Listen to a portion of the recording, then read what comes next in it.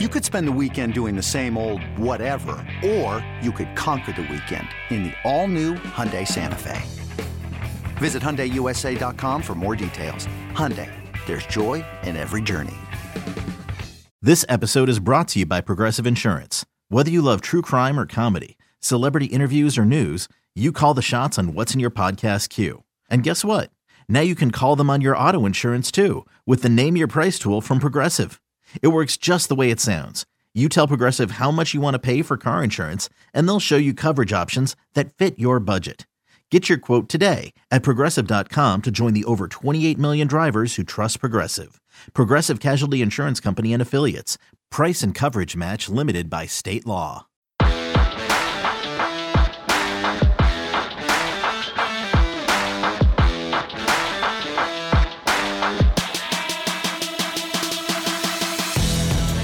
Welcome back to a Monday edition of Through the Smoke, a Miami Hurricanes football and recruiting podcast here on the 24/7 Sports Network. David Lake joined as always by Gabby Urrutia, and we are going to share. I kind of struggle with like putting some of this stuff out there just because I prefer to see it with my own eyes, see it, believe it when I see it type of deal, Gabby. But we'll share maybe some of the stuff we heard about the scrimmage. We will discuss some recruiting, some big visitors on Saturday. Also some visitors wrapping up, from Thursday that might be worth diving into. And then in the second half of the podcast, we will have a mailbag type of format. We asked our subscribers at InsideTheU.com to drop some recruiting questions that you want Gabby to answer on the pod. So we will run through those. On the front end, let me get this out of the way. Currently at my house, they are pulling out the septic tank. So you hear construction noises, beeping. I apologize for that, but the podcast show must go on. So let's get into the scrimmage talk, Gabby. Just to recap, I guess, what Mario Cristobal put out there. He basically mentioned the quarterbacks have been good, highlighted Tyler Van Dyke, said he can be.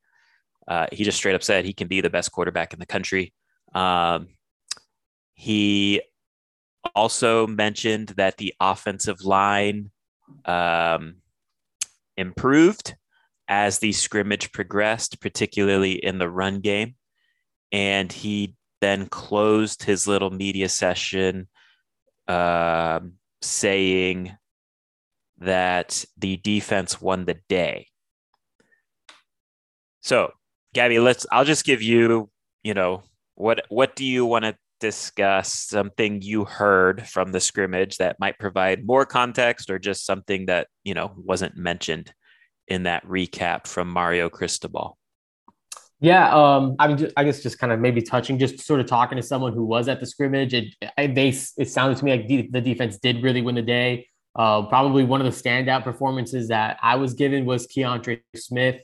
I believe he intercepted a pass, but just kind of talking to someone out there just made it seem like he was kind of all over the place for those guys, just running around, making a ton of plays and doing those types of things. Corey Couch is another guy that, someone sort of highlighted to me as, someone that they think is just kind of like a dog, just someone that they think that, performs at a high level and, kind of like the way that he moves out there. I'm trying to think of like anyone in particular that, really stood out. Thad Franklin, I guess someone was someone else that, they mentioned ran the ball really, really well and had a few, notable carries and things like that. And they also highlighted Cody Brown as someone who made a couple plays too. So, that's just from someone that was kind of there watching, one of the high school coaches that was out there. So that's basically the most of what I got. Yeah. And I'll say, I another guy to add on defense, I think Jafari Harvey, from what I heard, had a good day. Yes, Jafari Harvey. Which to me is very notable. That's probably the biggest thing I liked that I heard coming out of that scrimmage. We've kind of said, we'd like to see one of these defensive ends step up and, make plays. And it sounded like Jafari did that. I also think too, Kevin Steele, from what I understand, he's been implementing and building out his defense during the course of the spring. And in this scrimmage, he kind of did throw a lot out at the offense, with some creativity or confusing looks, etc. And so I think there was some success with that. Yeah, I mean, look, the word coming out of there is the defense won the day. I still think the first team offense, I just straight up asked, is it fair to say the first team defense beat the first team offense? And the response I got was like, still think kind of the first team offense is better. But considering how the defense has performed and the offense has performed leading up to that scrimmage, the defense probably had a better overall day. Tyler Van Dyke still had a good day, even though he threw that pick to Keontra. And I think Jacoby George continues to step up. I also think too, and Mario Cristobal mentioned this too, he wanted to put the offense in some adverse situations, see how they responded. And so, that was pretty good for the most part from what I understand. And yeah, I think overall it was a good starting point for scrimmage number 1. And we will see how everyone responds to scrimmage number 2. How do you build on this performance? But overall, Gabby, I think, what we have relayed with our instant reaction podcast following the practices we can watch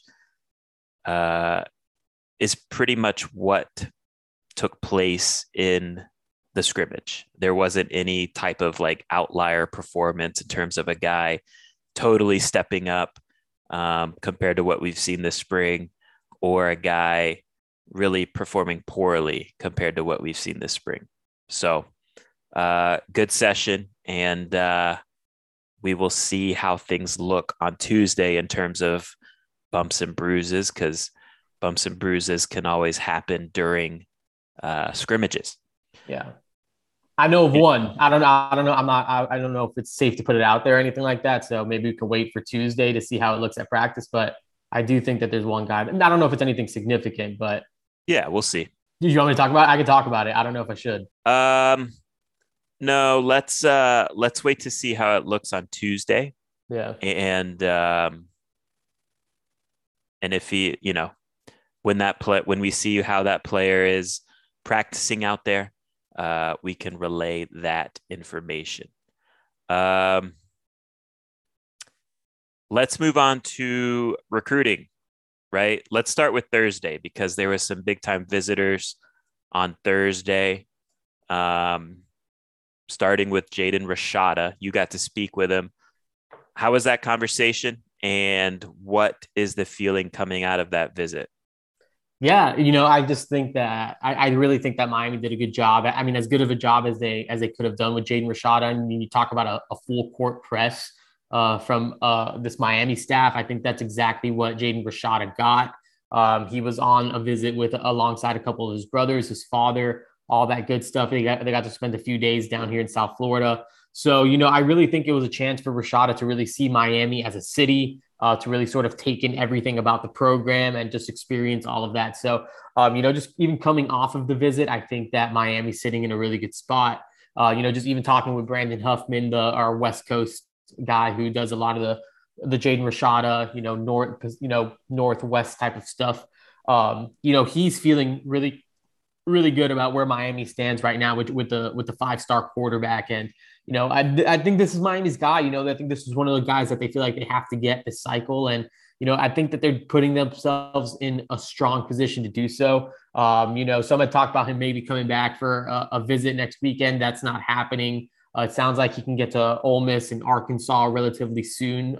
Oregon and Arkansas relatively soon, with Ole Miss sort of in the mix there as well to potentially get a visit up, soon. So, I think you got to watch out for the Ducks, just having missed out on a few of those California quarterbacks. It feels like Jaden Rashada might have to be their guy. So just watch to see whatever Oregon does. And then, let's see how it goes with some of those SEC programs. But right now I'm feeling where Miami stands. Is there a sense on timeline for a commitment from him? Yeah, I mean, I feel like everything's sort of expedited for the quarterbacks in a way. I think it's just like, I don't know if they really have the luxury or if they really should wait that long. I'm not sure how long it's going to be before he commits, but I think one thing notable that he told Brandon Huffman coming off the visit was that he plans on coming back to Miami before he does make that commitment. So I think that's good news. I'm not sure how many other schools he's saying that about, but I think the fact that he plans on giving Miami just one more look before he decides to make that decision, I think is telling about how he views the Hurricanes at this point of his process. So I could see this being anywhere within within a month and a half, maybe hopefully before the summer. I think the sooner the better for both parties. I think Miami needs to know if they have their quarterback or not. Four-star corner Dijon Johnson also visited on Thursday. What is the sense coming out of that visit? Because he's probably a prospect that is going to see his recruitment blow up during the spring evaluation period once schools can come down and get a look at him in person. Did Miami make a positive impression during that visit? Yeah, I think they did. This was Dijon Johnson's first time seeing Miami. He's a Tampa kid, plays at Wharton High School, the same school that produced Vernon Hargraves. I think that was a really important visit to Miami. He had gone out to USC. He's been to Oklahoma a couple times. I think, a few of those other major programs, Georgia, Alabama, I think maybe even Clemson have already hosted. And, I think it was really, really important for Miami to get him on campus soon. Because again, David, we're talking about, just following certain guys like Dijon Johnson's a guy that's on an upward trajectory in terms of, him just recently being moved into the top 247. And he's a guy that'll probably continue to just keep rising. When you just look at the profile and just what he sort of does and what he's just put on tape. He returned 4 interceptions for touchdowns over at Wharton. So, I think this is a big time talent. And yeah, I think Miami definitely made a move. He called it an eye opener. Just being able to see the school and all those things. I think he sees an opportunity to come in here and compete for a job. And, what Jamil Day and, DeMarcus Van Dyke are doing there, I think is significant. And they've been on him for a while. They tried to get him on campus a little bit sooner, but things didn't work out with, some of the staff going on spring break. So getting him back down now was a big deal. And I do think Miami put themselves in a better spot with him than maybe they were when, they're going into the visit. And a big-bodied defensive tackle prospect from the Jacksonville area visited as well on Thursday. Tell us who that is and what we need to know about this player. Yeah, that's Jordan Hall, big-time defensive tackle body. It's 6'4", 300 pounds. Described to me by some people at Miami as someone who looks ready to play college football right now. And, I think that's sort of like where people are sensing his recruitment going. A defensive tackle, an interior, guy that is just going to continue to rise. I think 24/7 Sports has him as an 88 right now. I wouldn't be surprised if he was someone maybe on that top 247 to watch as someone who could potentially make that leap into the rankings, because just not a lot of guys built the way that he's built. I believe I read over the weekend that he has an 84-inch wingspan, which is just ridiculous. When you're just projecting and just again kind of studying the trends, the athletic profiles of the type of defensive linemen that make it at the next level. I think Jordan Hawk checks a lot of those boxes, and I think he's someone that shot up Miami's board. Someone that when I'm talking about top target, I think that he's someone that they are really, really, really high on right now. So I think from this point on, just over the course of the rest of the cycle, when we're talking about defensive tackles, just true defensive linemen. Jordan Hall has to be in the thick of that conversation. And who? Just at this stage, who are the schools to know that have gotten maybe a little bit of a head start on Miami in recruiting him significantly? Is Florida State one of them? Yeah, I think Florida State's one of the ones that just have done a good job recruiting him. Just to this point of the cycle, I think they've gotten him on campus a couple times. Miami just now, LSU just recently offered. Alabama hosted. At one point in March. Just looking through here, Florida's hosted. So, definitely a lot of schools that have sort of getting involved here now. Clemson's coming in offered. Ohio State's coming in offered. So, this is someone that's recruitment's really starting to sort of trend the right way when you're just looking at, the February and March offers, this sort of spring evaluation period. I think Jordan Hall's one of those guys.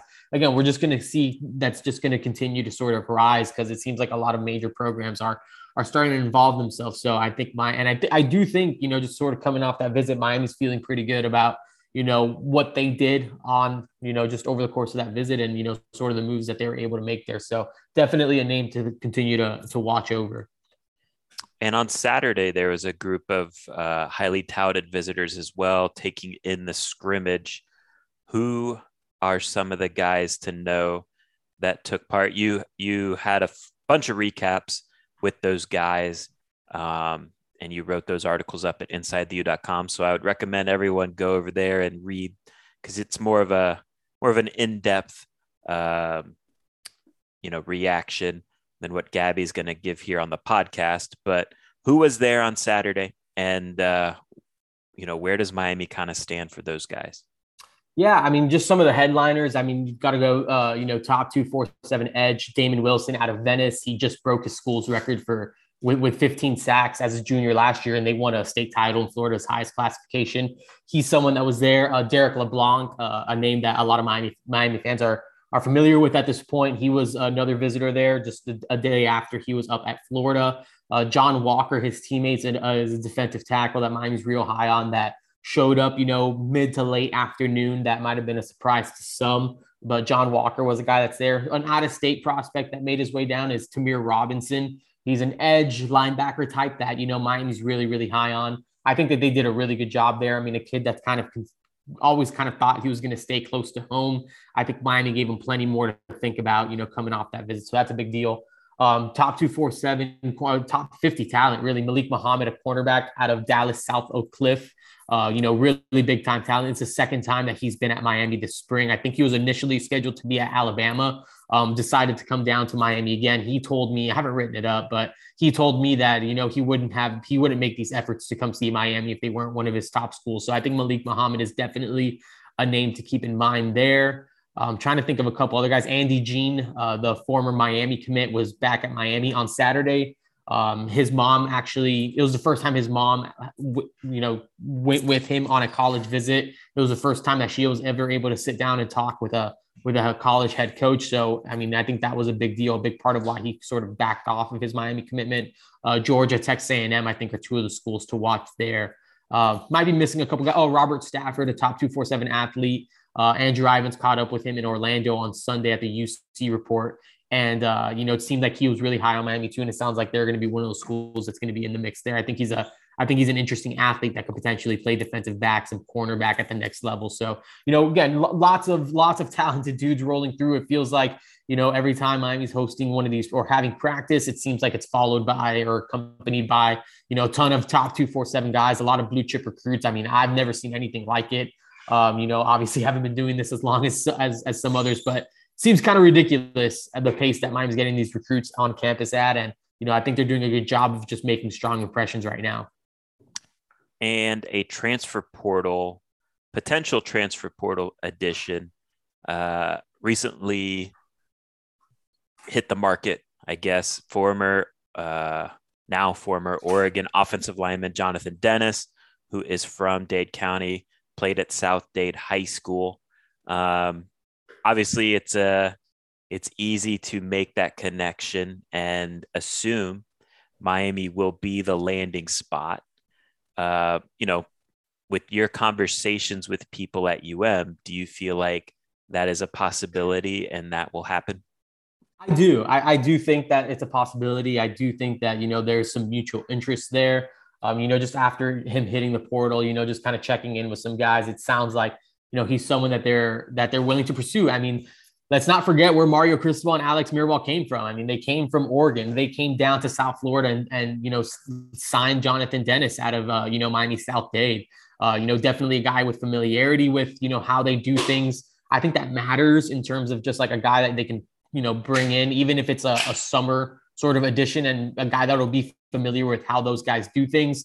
So I think it could be a smooth transition. And then again, just following transfer portal trends. I mean, guys are going back to where they're from. I mean, 5 of the 7 transfers Miami brought in, all South Florida natives, So, and then just even talking with people, close to Dennis from high school, someone that was connected to Frank Ladson when I was kind of, on the site pounding the table in December saying, hey, I think Frank Ladson's coming to Miami. When I was having some of those Frank Ladson conversations, Jonathan Dennis was another name that came up as someone that, was going to maybe give Dan Lanning in Oregon a shot to see, just kind of give him, let's just sort of see how this goes. But, kind of hinted to me, if Jonathan Dennis ever does hit the portal, it sounds like it could potentially be to come back and play for Miami. I mean, I think that's something that he might be interested in doing if things at Oregon didn't work out. So, I just feel like a lot of ties to Jonathan Dennis and Miami at this point. And I think I'd be pretty surprised to see him land anywhere else. Unless Miami really just decides that they want to go a different direction there. So if Jonathan Dennis does, in fact, transfer to Miami, what do we expect that type of addition to mean for the Hurricanes? He's a talented guy, class of 2020 recruit. I don't think he's played yet at Oregon, but he was a 4-star guy. He's definitely an interior offensive lineman, 6'3", 300-pound type of guy. If he transfers to Miami this offseason, what would you expect that means for the 2022 offensive line? Do you look at him as a starter? Do you look at him as a 2-deep backup? Do you look at him as a guy who's a 2-deep backup but can push for a starting job? Yeah, I think the latter is probably where I'd go. Maybe a 2-deep backup that could potentially, if healthy, potentially push for a starting job. I think he provides, quality depth. Again, he hasn't really played at Oregon, has been sort of suffering through some nagging injuries and all that type of stuff. But again, I think someone that if he gets healthy, I think he was a participant in Oregon's practice for the first time on Thursday, last Thursday. I know he hadn't been doing a ton. So if he gets healthy, I think he's someone that comes in and provides quality depth and I think could potentially push for a starting job. I mean, let's not forget what this offensive line looked like last year. And, while I think things are trending in the right direction, I don't mind throwing bodies at this room, especially bodies that are, again, familiar with what's going on here. So I would be intrigued about what Jonathan Dennis's role would be. I wouldn't expect him to come in here and walk into a starting role or anything like that, but I would expect him to compete. And I think he's someone that you can just throw into the mix of the rotation that, you'd feel comfortable putting out there. I think that's just as important at times, especially, at a position like the offensive line where guys get dinged up too. And, it could be a situation where Jonathan Dennis is you see Jonathan Dennis out there and you're not like, oh my gosh, we're down to Jonathan Dennis. I think it could be like, okay, at least we have a Jonathan Dennis type. So, I'm with it if that's a move Miami wanted to make. Again, I'm not expecting him to be a world changer or anything like that, but quality guy that can come in and potentially, push for some playing time. Yeah. He hasn't played in games, but Mario Cristobal and Alex Mirabal know what type of player he is from practices, right? So if they feel like he's the type of offensive lineman that can come and be a guy in the 2-deep, then Miami should absolutely bring him in. I think we see, and look, there is some injuries, some guys being held out, limited, et cetera, and that domino effect impacts the 2-deep on the offensive line.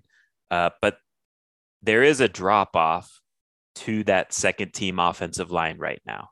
And so if a guy like Jonathan Dennis can improve that second team offensive line, then you got to do it.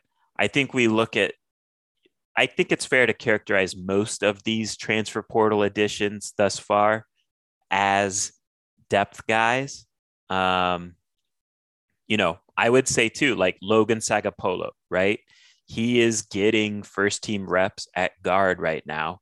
We can be skeptical because his body type isn't prototypical. He's a sawed off 6'1" offensive lineman, but I don't think there's any denying at this point, Gabby, he is a 2-deep addition. Like, right. Is he going to be a starter? That's up in the air still, but he's definitely going to be in the 2-deep. And that is helping this offensive line. I think you could say the same about like Henry Parrish. Is he going to be a starter? We'll see. Jake Lichtenstein, the interior defensive lineman, is he going to be a starter? We'll see. Antonio Moultrie, who's out, but he'll be in the 2 deep. Frank Ladson, Right. Daryl Porter. So like they're making all these, tiny incremental improvements to the roster, mainly addressing depth. These transfer additions aren't necessarily like Jalen Phillips, Quincy Roche, Charleston Rambo, KJ Osborne, De'Aaron King types, right? Like guys that can come in and be stars. But these additions do matter in depth. And I think, when your team can't necessarily overwhelm opponents with talent, I do think improving the depth of a team does help, does increase your ceiling during the course of a season. You mentioned injuries can happen. I also think depth matters in the fourth quarter, right? When you're trying to close out these close games, which team has the best depth, which team has the guys that are the most fresh to close out a fourth quarter. That's where depth matters as well. You look at last season, they lost 3 one-score games last year, each by a field goal or less. And each of those games, of course, came down to the fourth quarter.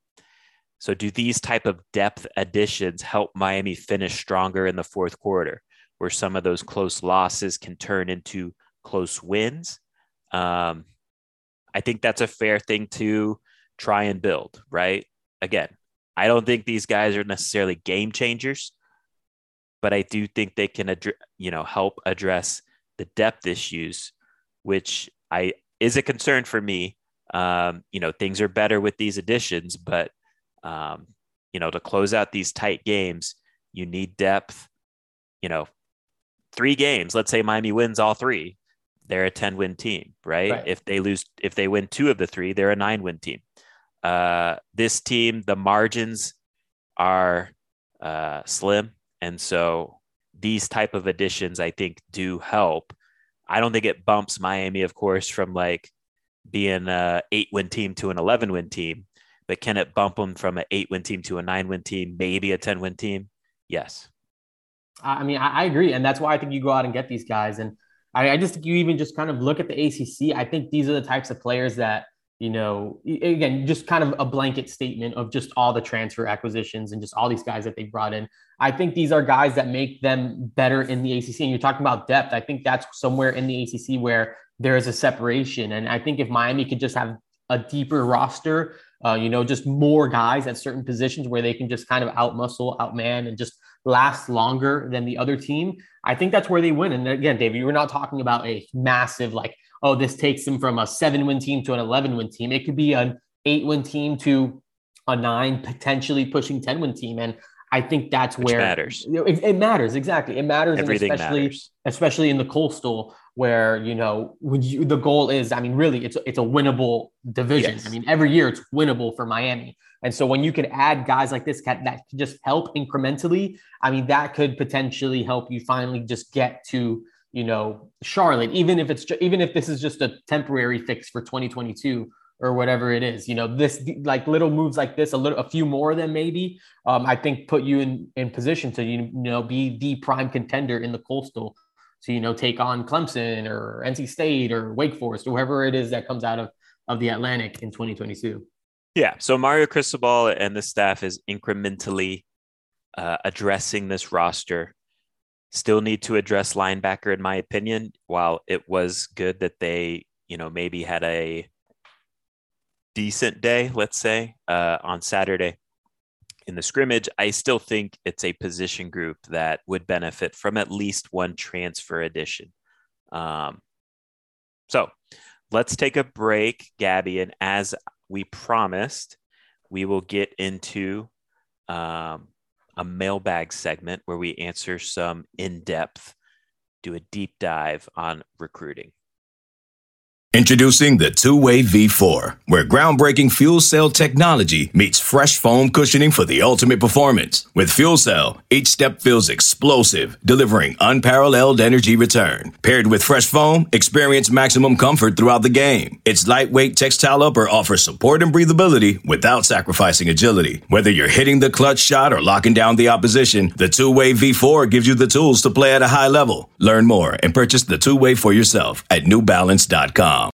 When you need mealtime inspiration, it's worth shopping Kroger, where you'll find over 30,000 mouth-watering choices that excite your inner foodie. And no matter what tasty choice you make, you'll enjoy our everyday low prices, plus extra ways to save, like digital coupons worth over $600 each week. You can also save up to $1 off per gallon at the pump with fuel points. More savings and more inspiring flavors make shopping Kroger worth it every time. Kroger, fresh for everyone. Fuel restrictions apply.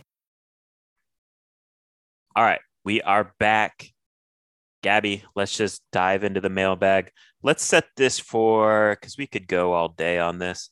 Let's set this for, I'll set a timer for 20 minutes. And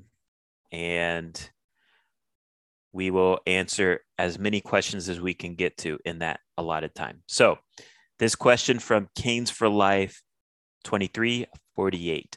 He wants to know, in your opinion, Gabby, what is it going to take to reel in five-star cornerback Cormani McClain? Is it going to take 10, 11 wins to pull a guy like that? Or can Miami get it done, for instance, win 8 or 9? Because we know, of course, Mario Cristobal is going to recruit like a psycho. Is that going to be enough?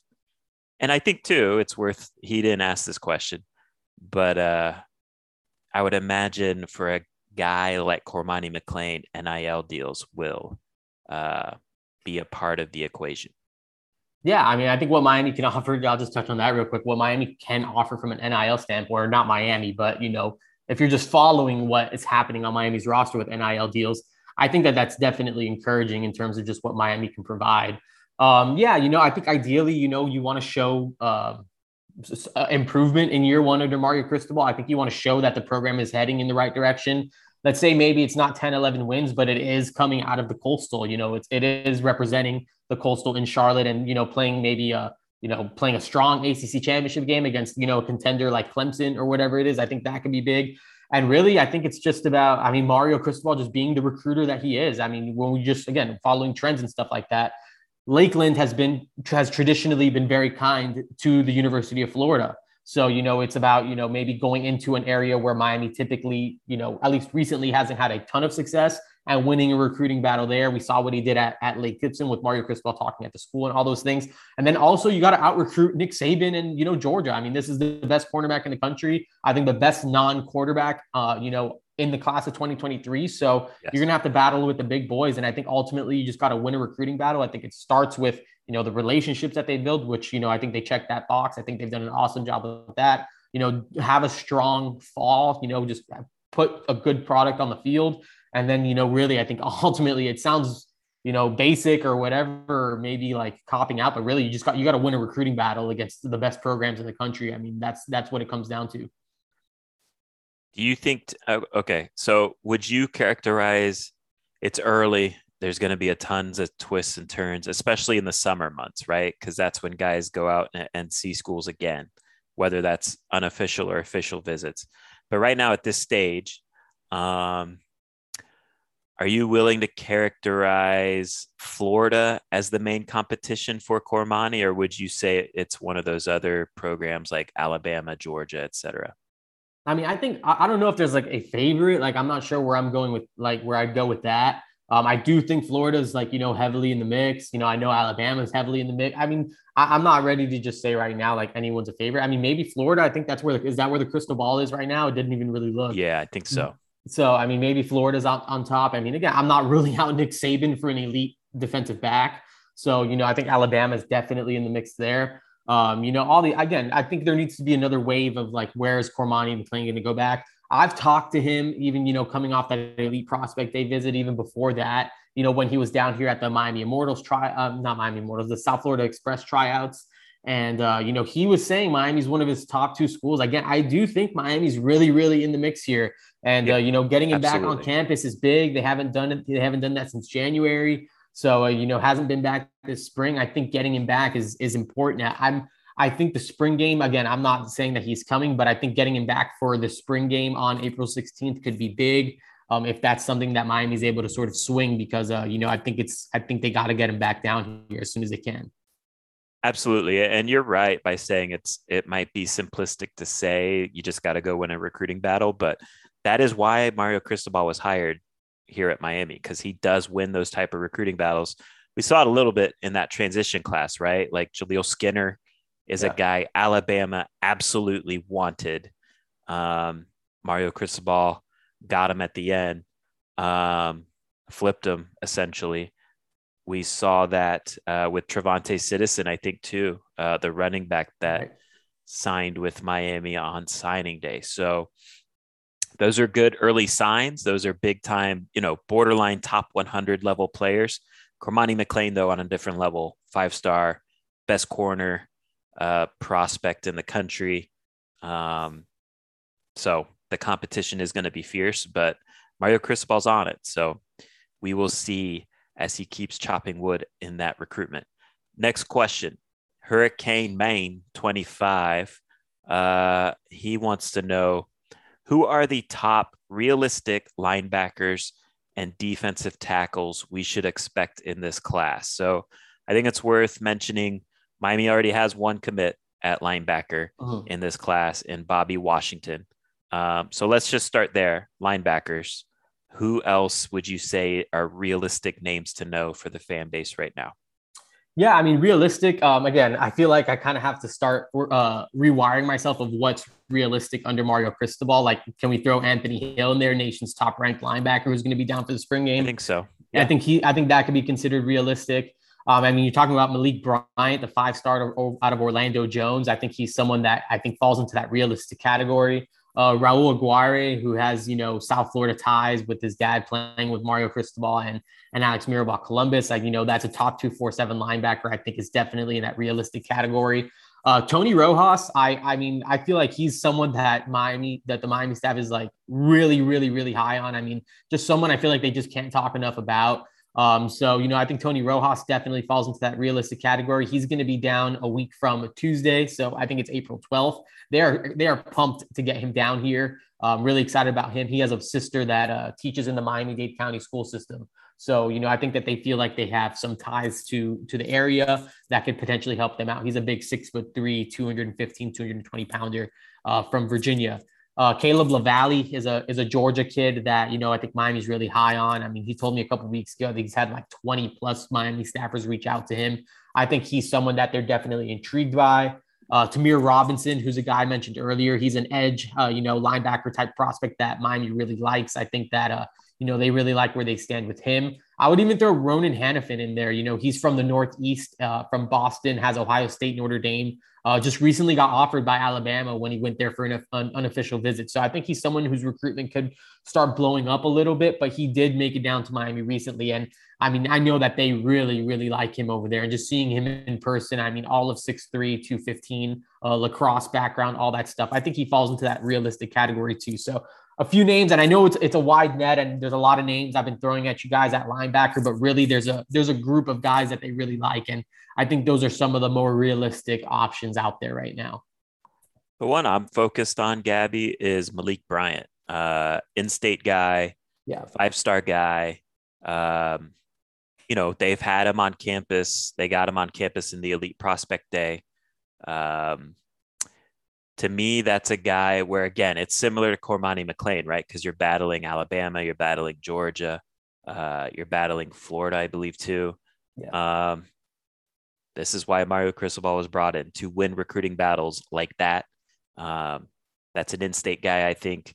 That's the type of guy that Alabama and Georgia have been plucking from out of the state here in the last decade or so. And that's what Mario Cristobal has to stop.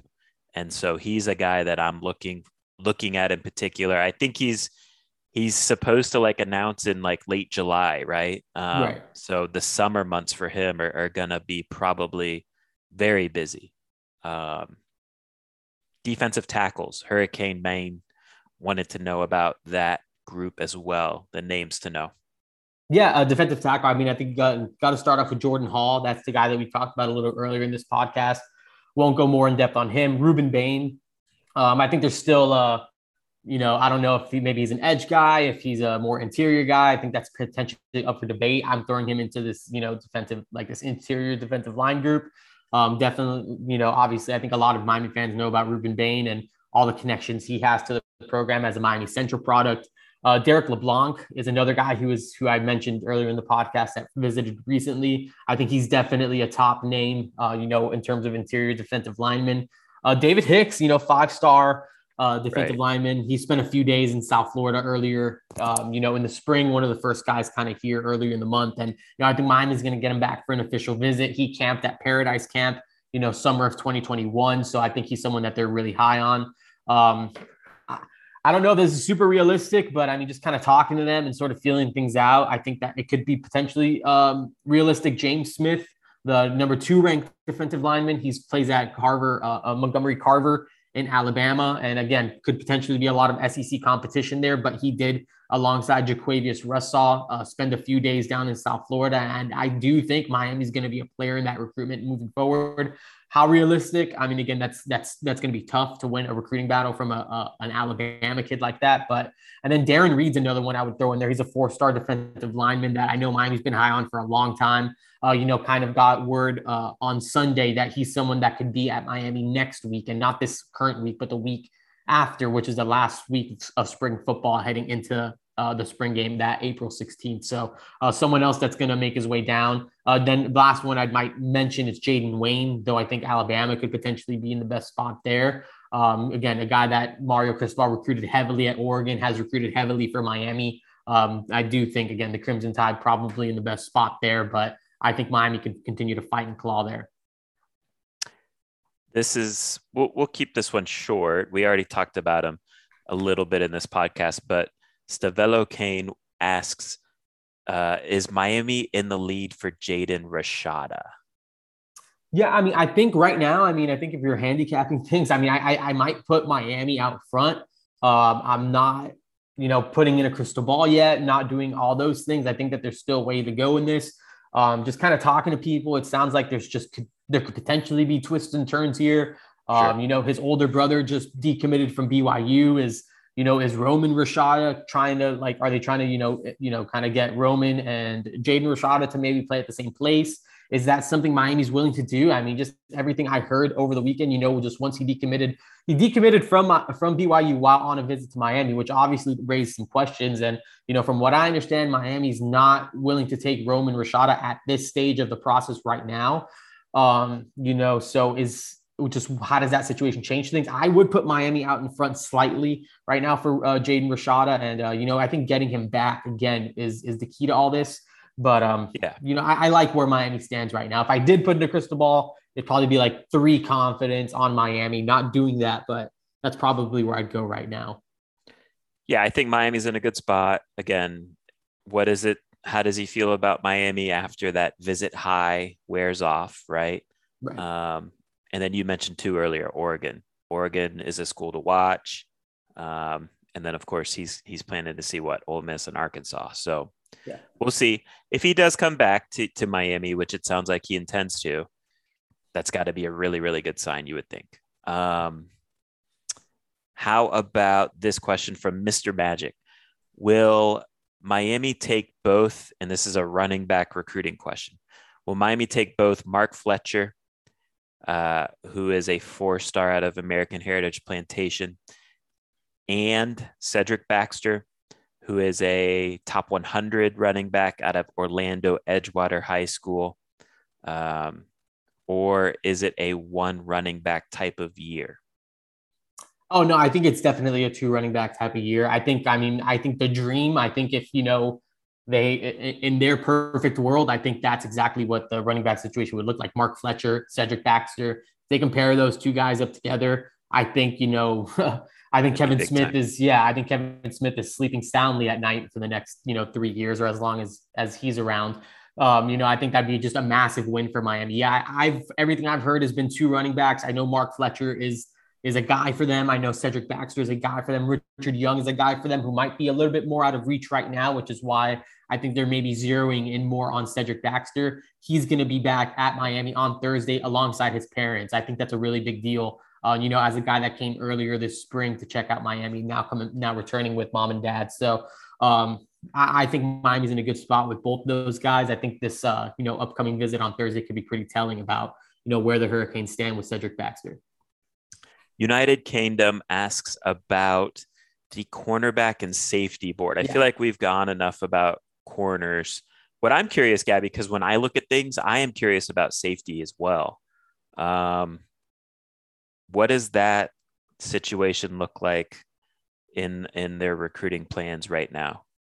Yeah, for sure. I think safety might be, I don't know if it's the most blurry situation. I mean, maybe just one I've maybe talked about the least. I feel like I think, Jonel Aguero is, someone that they're extremely high on. I mean, obviously like the Caleb Downs is someone that they love, but I think that's already unrealistic at this point. I think early on that was someone that they were talking about, just never sort of came into fruition with a lot of other programs sort of involved. So, definitely going after some of those, big name safeties. I think Jonel Aguero, they feel like they could potentially get on campus at some point. I don't think they're fully writing that off yet.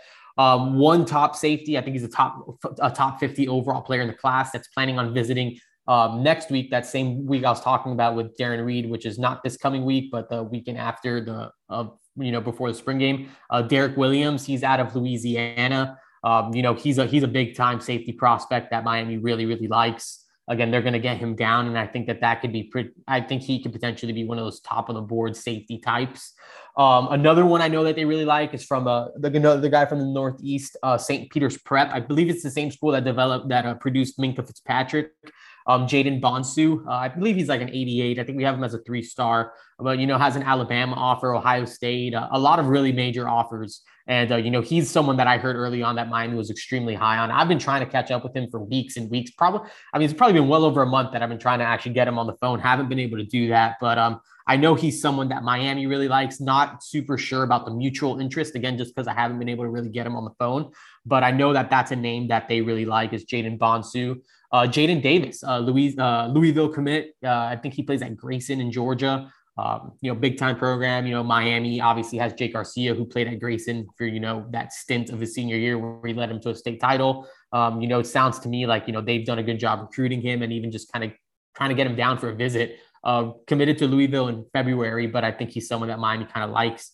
Another one that just visited recently, also Terrence Love, another kid out of Georgia, has played with the Miami Immortals. So, has a lot of familiarity with some of these South Florida guys. Was down here recently with top 247 tight end Jelani Thurman. And it sounds to me like Jamel Dye kind of told him that he likes the bigger safeties. And it sounds to me like he could potentially be one of those safeties that they kind of, press on. He told me he kind of did like a tour of the Florida schools. It seemed like Miami was the most impactful for him. So I do think Terrence Love is definitely an option. And then just kind of keeping it local, go back to Plantation American Heritage. You got Damon Fagan and, definitely a lot of schools in the mix for him too with, Ohio State and guys like that who have, I think Ohio State's probably giving him a lot to think about right now. I do think Damon Fagan is a safety to keep in mind as well. Then corner, just quickly. Cormani McClain, Dijon Johnson, Damari Brown. Is there anyone else? Yeah, I mentioned Malik Muhammad. He's someone I think that they really like as well. Again, really big time talent. Aaron Williams is a guy that, visited Miami in the spring. He's since visited, Louisville. I think he went to Alabama as well. So he's taken a couple of visits as well. He's someone that, I think coming off of that visit, maybe got caught up in that visit high and, kind of maybe, had to go home and reevaluate things. But I know in Dallas a few weeks ago when the Immortals were playing over there, one of the Immortals coaches told me Aaron Williams was wearing Miami gloves at the tournament. So, I think he's someone that Miami's still extremely interested in. Kalen Lee, he is the former Georgia commit. I think Miami's kind of involved there. Another corner, I think they've been intrigued by a while. I mean, this dates back to like last staff, but, a lot of those guys are still kind of around. I think someone that intrigues them a little bit is Caleb Cost. He's another Georgia kid. He's going to be visiting. I think he's going to be visiting next week as well. I don't think he's been like reaffirmed and offered by this new staff, but I think it would be interesting to see if Miami does go ahead and offer when he makes it down. I think he's someone that has a interesting athletic profile, as a pretty highly touted baseball recruit as well, has a really high score on his perfect game profile that potentially leads to like a potential like MLB draft pick. So, I think that Caleb Koss could potentially be one of those sleeper names to know right now that could potentially be a guy. And this question comes from CO Kane for Life. He asks, I know we just landed Mitchell Agude, the UCLA defensive end from the transfer portal, but could you see us adding 2 more defensive line transfers? In my opinion, we need 1 more defensive end and 1 more defensive tackle.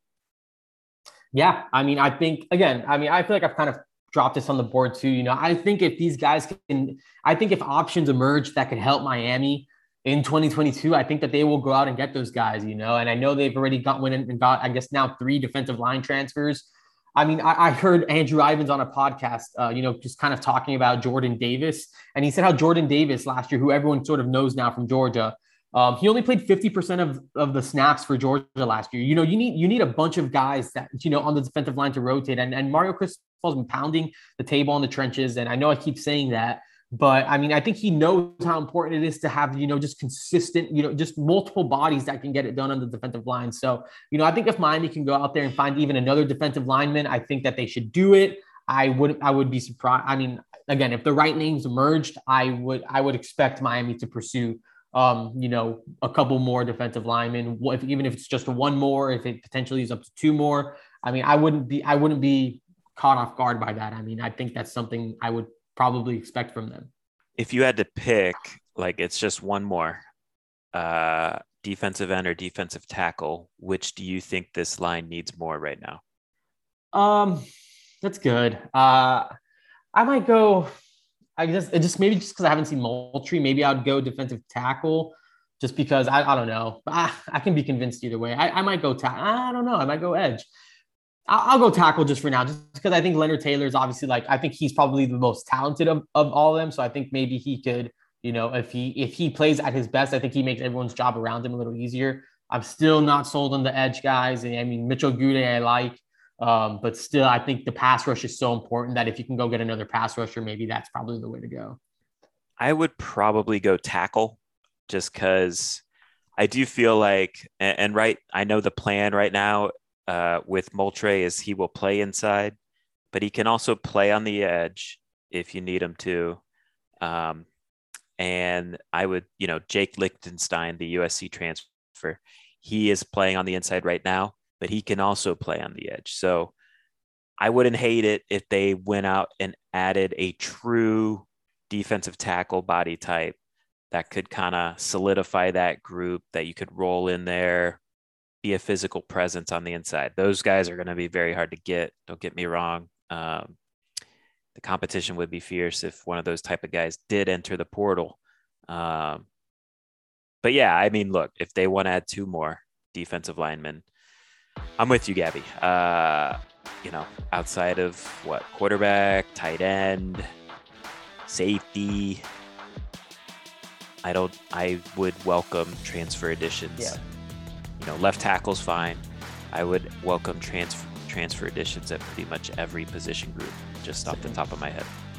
All right, so I think you guys heard the alarm go off. That was a good mailbag segment.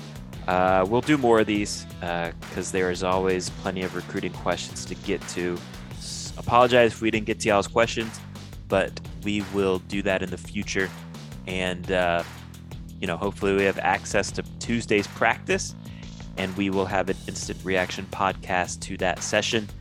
And until next time, take care.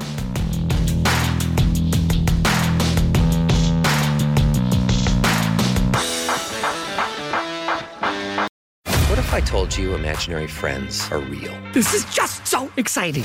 Now, get ready for the movie event with the greatest cast you've ever imagined.